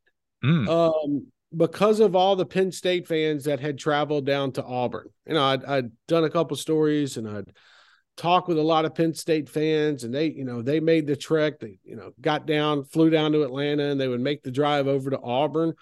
Like that was a really cool experience to see the Big Ten school come down to Auburn. I thought it was neat. And I think that, overall the game wasn't good, but the environment was good. I think probably, craziest road experience would probably have to be being on the field and seeing Tennessee fans take over Baton Rouge. That was pretty wild. I didn't expect. I mean, look, there's certain things I expect out of Tennessee fans, but man, they took over Baton Rouge, and that was bonkers to me. And then craziest game of the year, yeah, it was Alabama, Tennessee. Just being down there on the field and watching Alabama thinking that they were about to win the football game with their field goal, and then seeing Hendon Hooker. And I was standing right there on the 30, And man, he had 15 seconds on the clock, bro. And what he did with 2 passes and then kicking that field goal, crazy experience of my life. Probably, I got tackled twice, not intentionally, but I got tackled twice. You got up and they got tackled again. I got tackled again, and then somebody bear hugged me, and then I'm trying to weave through. It looked like Snoop Dogg's house on the field. And I'm trying to weave through everything just to get to the media locker area to do press conferences. And I'm sitting here watching people, use their hands to tear up the Neyland Stadium turf. They're putting it in their shirts. They're, trying to sneak it out. That was the craziest damn thing I've ever seen in my life. And I've covered a lot of football games, but, it hit me how big it was when, and I grew up in Mobile, Alabama, so I know the song really, really well. When you had probably 40 or 50,000 people on the field, and Dixieland Delight started playing inside Neyland Stadium, and then at the same time, probably 20 seconds later, the goalpost came down.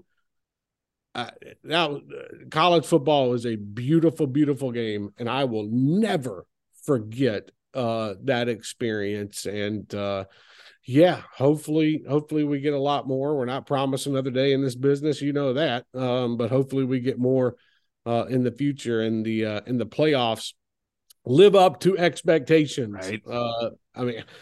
I'm just hoping, man. I opened the season with Georgia and Oregon, and it was ugly. And I was like, man, this is boring. Like, this is a horrible football game. We go to Atlanta, where me and you are hanging out, man, and for the SEC championship, Georgia beats them up again.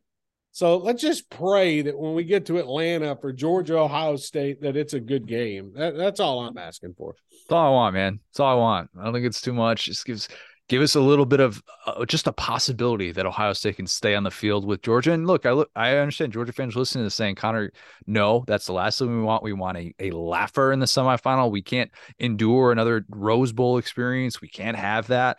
I'm just saying, if I saw with my own two eyes a game that compared to the 2017 Rose Bowl, I'm not complaining. I'm okay with that. That'd be great. No, sorry, Georgia fans. I want the damn Rose Bowl. That's what I want. I want that Georgia-Oklahoma type of rematch type of game. So, is what, because I don't know what we're going to get out of the Fiesta Bowl. But, if we can spend New Year's Eve sitting in a stadium and watching a good football game and not a blowout, I'll take it any day of the week, brother. Amen. Trey, this has been great. Always appreciate the time. We'll see you in a couple weeks here. I look forward to it, brother. Thanks for having me. What's my destiny, Mom? You're going to have to figure that out for yourself. Life is a box of chocolates, Forrest. You never know what you're going to get. All right, figuring out holiday parties. I'm assuming that people have gone to their holiday parties. If you haven't, maybe you've got one like Thursday night going into Christmas Eve holiday party. Maybe somebody does that every single year, but by now you've probably gone to your holiday parties. Will, have you gone to any holiday parties this year? We don't really have one for real. It was a big thing, like kind of my company before they got acquired, but I feel like we should like my part of the company should start one. I have a very funny story. One of my friends had a holiday party that he couldn't attend, and he actually won like an advanced like deluxe Roomba, but they were like, well, if you're not here, you can't claim it. And so he just had to watch his coworkers text him and be like, no, this is mine now. Actually, you can't have it. That is incredible incentive to go to a holiday party. You can't show up. It's like, my kid was in the school play. What are you talking about? Like, he was like, it was like something like that for him. Like, he was like at a function for his daughter. He's like, I needed a Roomba. Why would you do this to me? Oh my God, that's torture. All right, so that's one of the things I want to talk about with holiday parties and gifts and whatnot, because I think there are different degrees of holiday parties. A holiday party is not, hey, we're celebrating Christmas with our family. Christmas, the day of, that's kind of different. That's its own category. You have your traditions. Maybe it's you're going to both sides of, you go to your mom's side of the family for part of the day, and then your dad's side of the family, their extended family for the other part of the day. We used to do that when I was a kid. There are different ways to celebrate with your in-laws or something. Like, we celebrated Christmas on Sunday with my in-laws because we're going to be driving up to Chicago to spend the rest of the latter, like the later part of the week with my mom and her side of the family as well. So everybody has kind of different Christmas traditions, but holiday parties, in my opinion, different. Have to be leading up to Christmas, has to be some sort of a social function with the theme of Christmas. A party that is around the time of Christmas that doesn't have any Christmas feel, not Christmas, not a holiday party. And again, doesn't have to be eggnog present, but that is a deal breaker. If there is eggnog there, it's automatically a holiday party. Facts. Yeah, that's guaranteed. If you host a holiday party, I think all you can ask for realistically is that people bring something. Bring something. Bring a dish, bring a bottle of wine, bring a bottle of champagne, whatever the case may be. At the very least, bring whatever it is that you and your significant other, or just you, yourself, and you are drinking. Okay? That's bare minimum. Mm-hmm. If you are expecting people to bring gifts, you need to explicitly outline, we are doing a white elephant. Mm-hmm. We have this planned. Here is your price limit. Bring your white elephant gift. That is part of your party. If you do not outline that and you are hoping that your guests will show up with gifts, you're going to be disappointed. You just will be. That's what I have learned from going to holiday parties over the years. We have a couple of friends in Orlando who have put on holiday parties. They're a great time. Absolutely love it. But it's got to be outlined. And I'm not a big white elephant guy. Can I just say that? Is that bad? Yeah, it's one of those things that like felt like a cool concept when I first heard about it like 10 years ago. And I've done it so many times. I'm just like, oh, sick. All right. I was like, wait a minute. Even when we first did them at my family Christmas parties, they did like white elephant gifts. I'm like, wait a minute. I'm going to end up with a gift that I don't want. And I'm just going to come back from this party with junk unless I'm able to steal the gift that I really want. And even that, it's kind of like, then it makes somebody else feel bad. That's one thing The Office nailed, was like the thing with the teapot where it was like, no, she needs this present. Spontaneous white elephant. It's a great thing. It's a great time to show someone how much you care about them based on how much you spend. I can't remember the quote, whatever Michael says when he gets Ryan the iPod, but yeah, that's essentially what it turns into. And it's like, I don't really think that's the setting, in my opinion, for like opening gifts and whatnot. I don't know. Maybe I'm just weird in that regard. I've clearly overthought the crap out of this, but I love holiday parties. It's great. Light music going on, a little bit of like the, not overly crowded houses or something like that. Right holiday party, great time. Look forward to them. Whenever they come around, that invitation comes in the mail. Yes, we'll do what we can to be able to make that. Do you have any hot takes about holiday parties? Are you an ugly sweater guy, Will?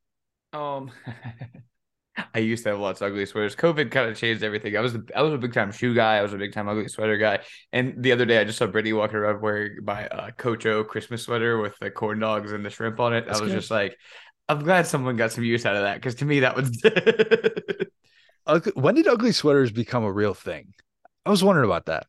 Yeah, probably like in our childhood. Well, I think people always had ugly sweaters, but then it was just like, oh, now let's make a meme out of this. I'm sick of seeing these ugly sweaters. Like it was a bad thing, and people got sick of seeing ugly sweaters. They were just like, aha, now we're gonna make a meme out of it. Now we're all gonna do it together versus just that person with the ugly sweater.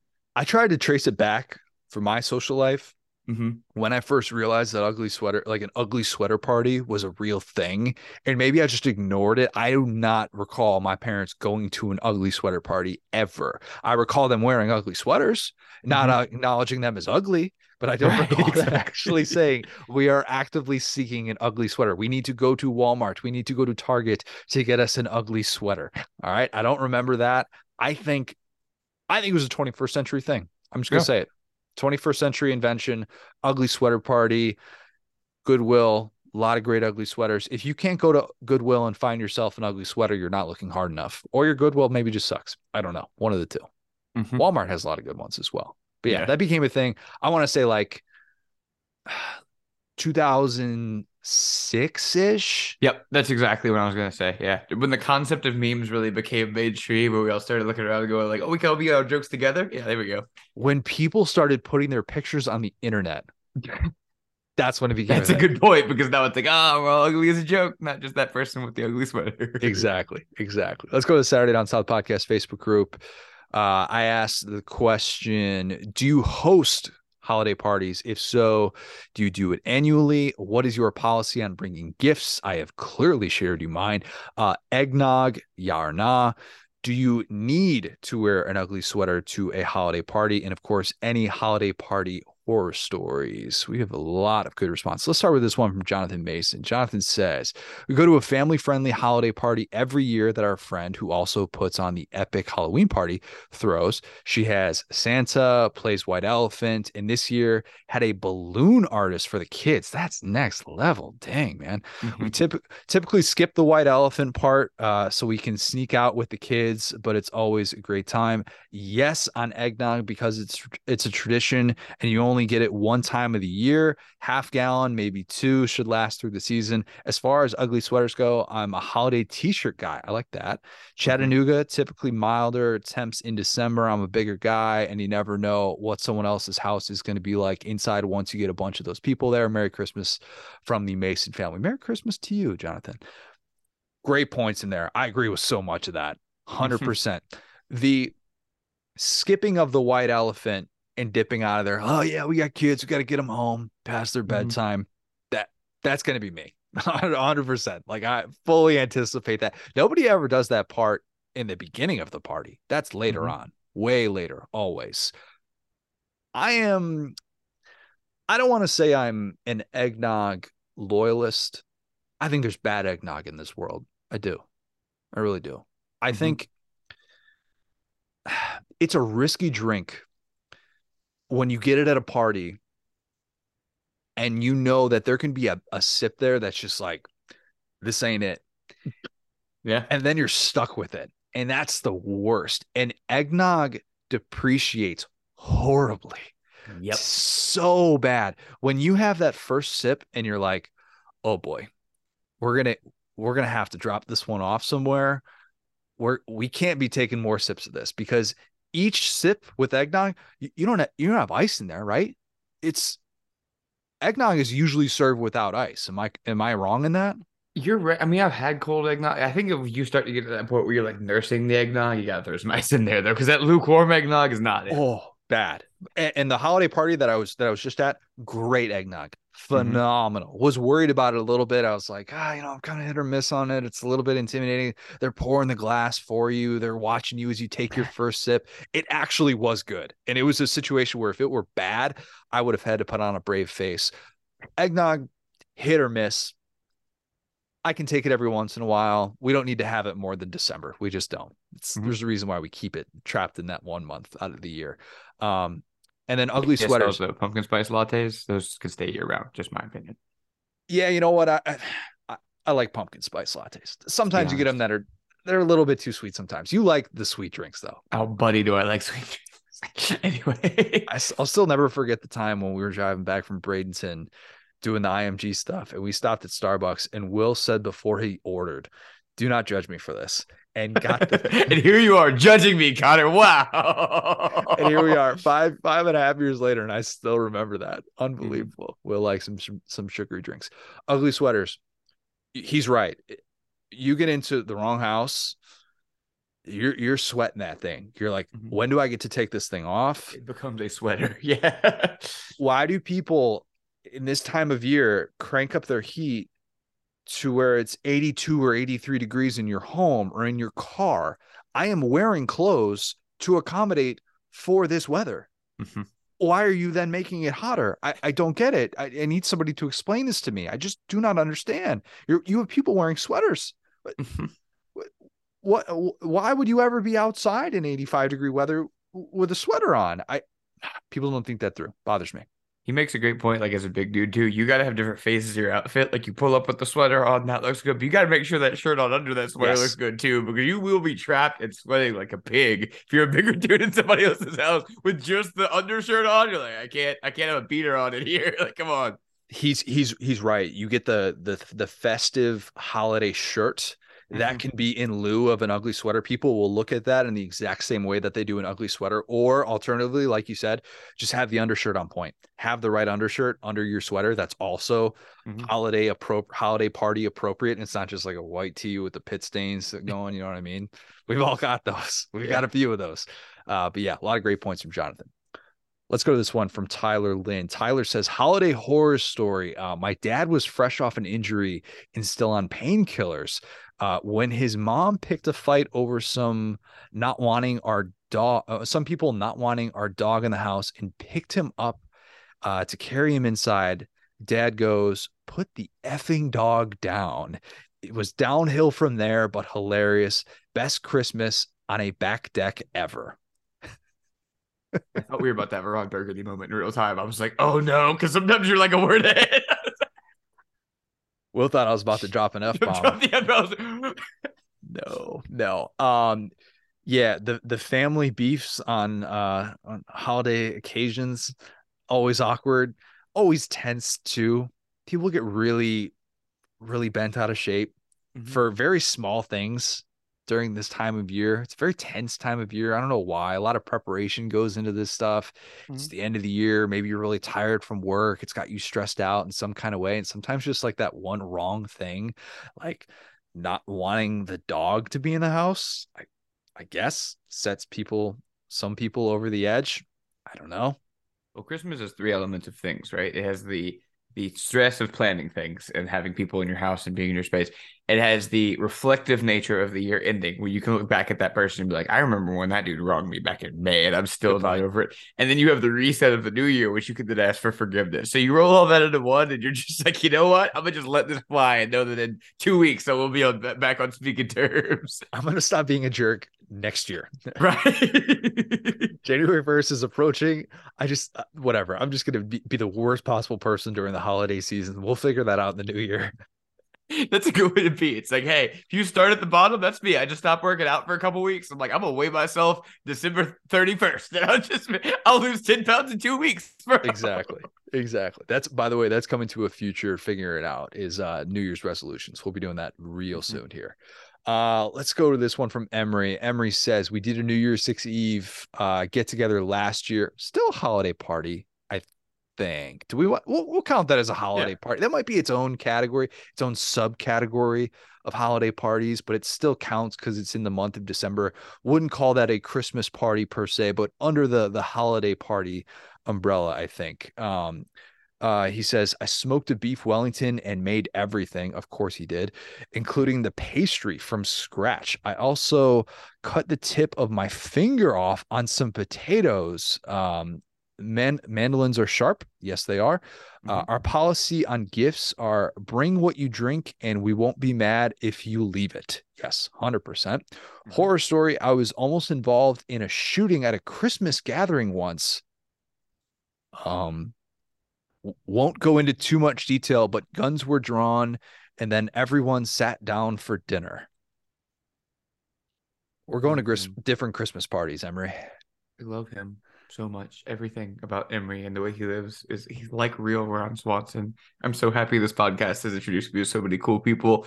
Of course, that happened to him. They just went right back to supper, as they call it. And I do want to say really quick, beef Wellington is so underrated. To your point about eggnog, that's your takeaway is the beef Wellington? No, listen.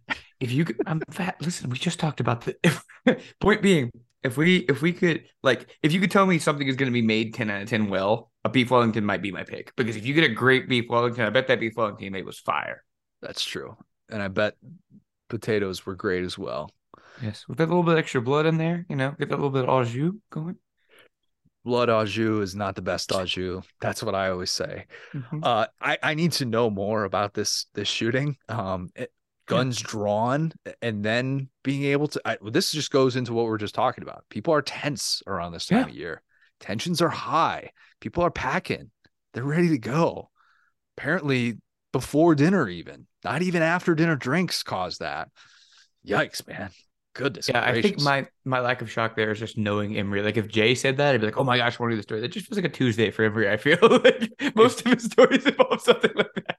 If this was our guy with the intramural story, that was insane. We're like, okay, what's the common denominator here that we're looking at? All right. Yeah. That's not the case. All right, let's end with this one from Grant Haney. Grant says, I don't normally host the party. I am much better suited to play the guest role. Who isn't?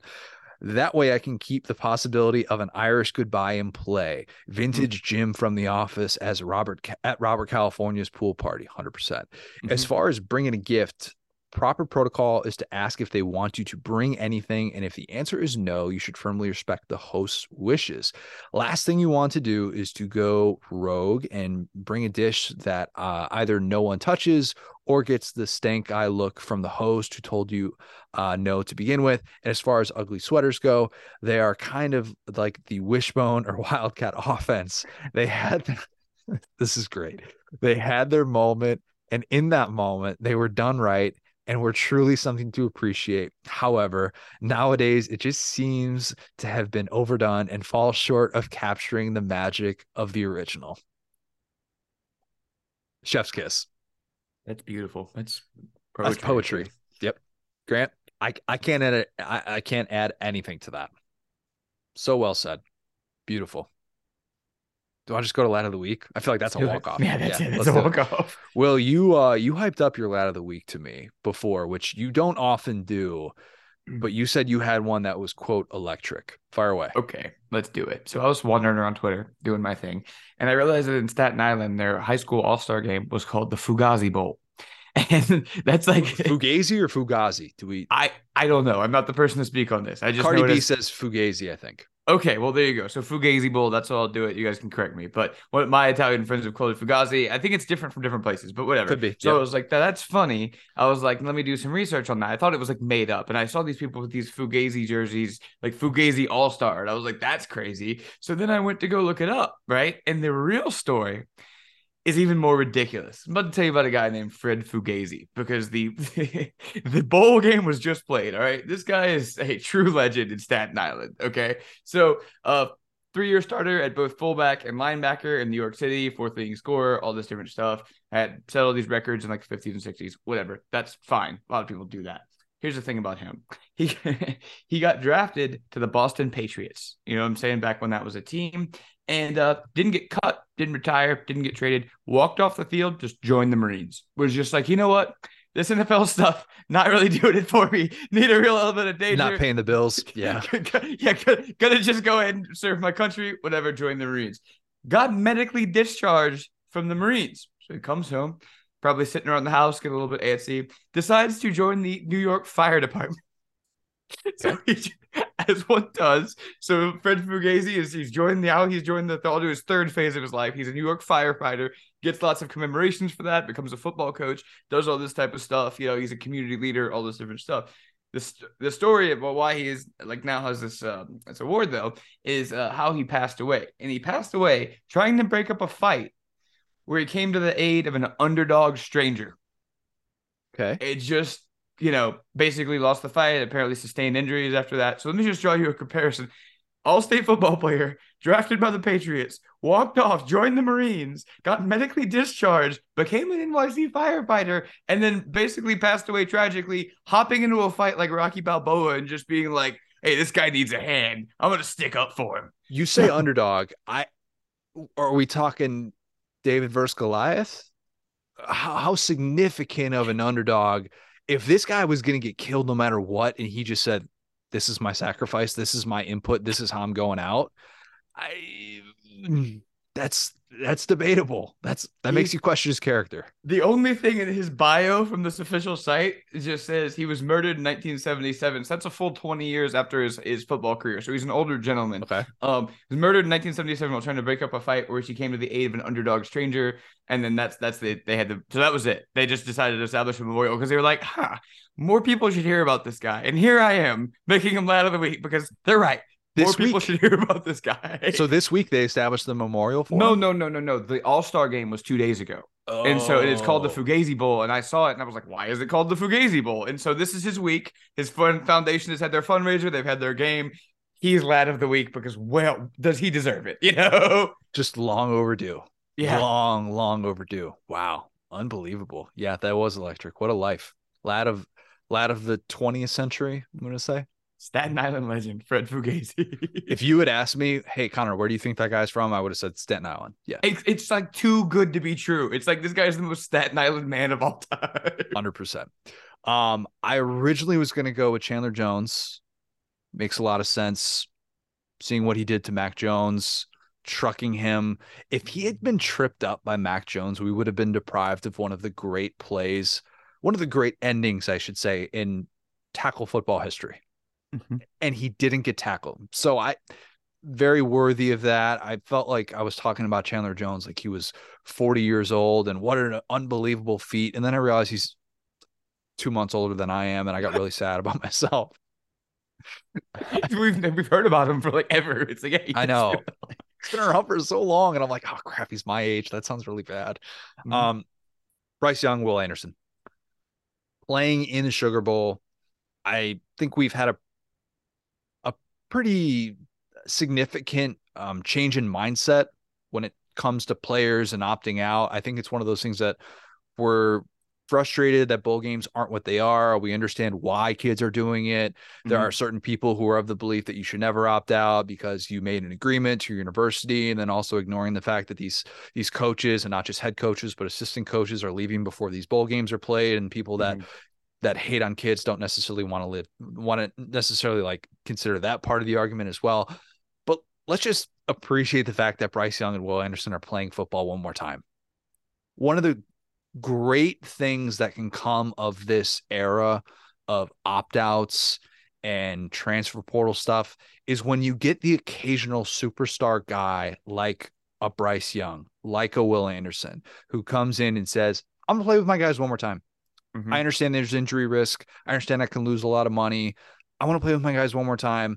I want to play in this competitive bowl game. Playing football is supposed to be fun. Getting a reminder from two guys who are about to become very, very rich dudes and are already really rich dudes because of the NIL money that they've made, but they're about to become not just millionaires, but 8-figure millionaires. I think that's just fun to be able to see. We don't have to overthink it and say, why can't everybody be like Bryce Young and Will Anderson? Would it be great if everybody was like that? Yes. Is it realistic? No. Let's just appreciate it for what it is. It's awesome. It's going to be fun. The Sugar Bowl, all of a sudden, just like that, became one of those games that you're going to want to feel like you have to watch. And that's good. And that's great for the sport. And I'm happy for that. No, yeah, 100%. Like, that's one of those things that's like that topic is at this point never going to go away. And I think that we are kind of at a point where the 12-team playoff is needed. That's one thing that's like not really talked about enough about it. It's like, well, a lot of these bowl games just kind of like weren't like, you're actually kind of gaining some bowl games if you really think about it, because a playoff would have kept a lot of guys active. We're talking about, even like Aiden O'Connell, the Purdue quarterback, if he were somehow in the playoff, then that would be different. But yeah, it's always great to see, like, for every guy, like Corral, there's always a guy like Tebow that I just remember him just destroying Cincinnati. Oh, he was unbelievable. Yeah. Just being like, this is exactly how I want to remember you forever. And then he obviously wanted to be a great commentator and all that stuff. But that was a nice little send off. So it's cool when guys' college careers come out that little bookend that, maybe isn't a championship game, but like, this is going to sound whatever, but it's like it almost takes a little bit more bravery at this point to play in a non-championship game. So when you see a guy like that really like devote it and lay it all out there for the university, and Alabama's a lot of those guys really talking about Jonathan Allen coming back, talking about the quarterback staying and kind of like spelling each other. So it's cool. It's you hate to hand it to Alabama, but they really do have a good culture over there. They do. No opt-outs. I mean, I'm old enough to remember when Nick Saban was losing the program, and he's out here with no bowl opt-outs. He's got the number one class in early signing period. So just like that, it's disgusting. One day the dynasty will be dead, but not today. The goat fires back as he does. Yes. Speaking of early signing period, that'll be the plan for later in the week. I say plan because I am supposed to be driving up to Chicago. If you haven't followed the weather, what it looks like later in the week in the Midwest, it looks really, really bad. So it's possible that our pod schedule could be interrupted. The plan right now is to be able to record a podcast on Thursday, talk about a whole lot of early signing period takeaways. Ari Wasserman of The Athletic is scheduled to join us. But again, that plan is very tentative because weather around the holidays and travel and all those different things, it can be impacted. So we'll try and keep you posted on everything moving forward with that. If you have not, leave us a 5-star review, subscribe to this podcast, join the Facebook group, hear your name read on air with Figuring It Out or Bold and Brash. Thanks, guys. Talk soon.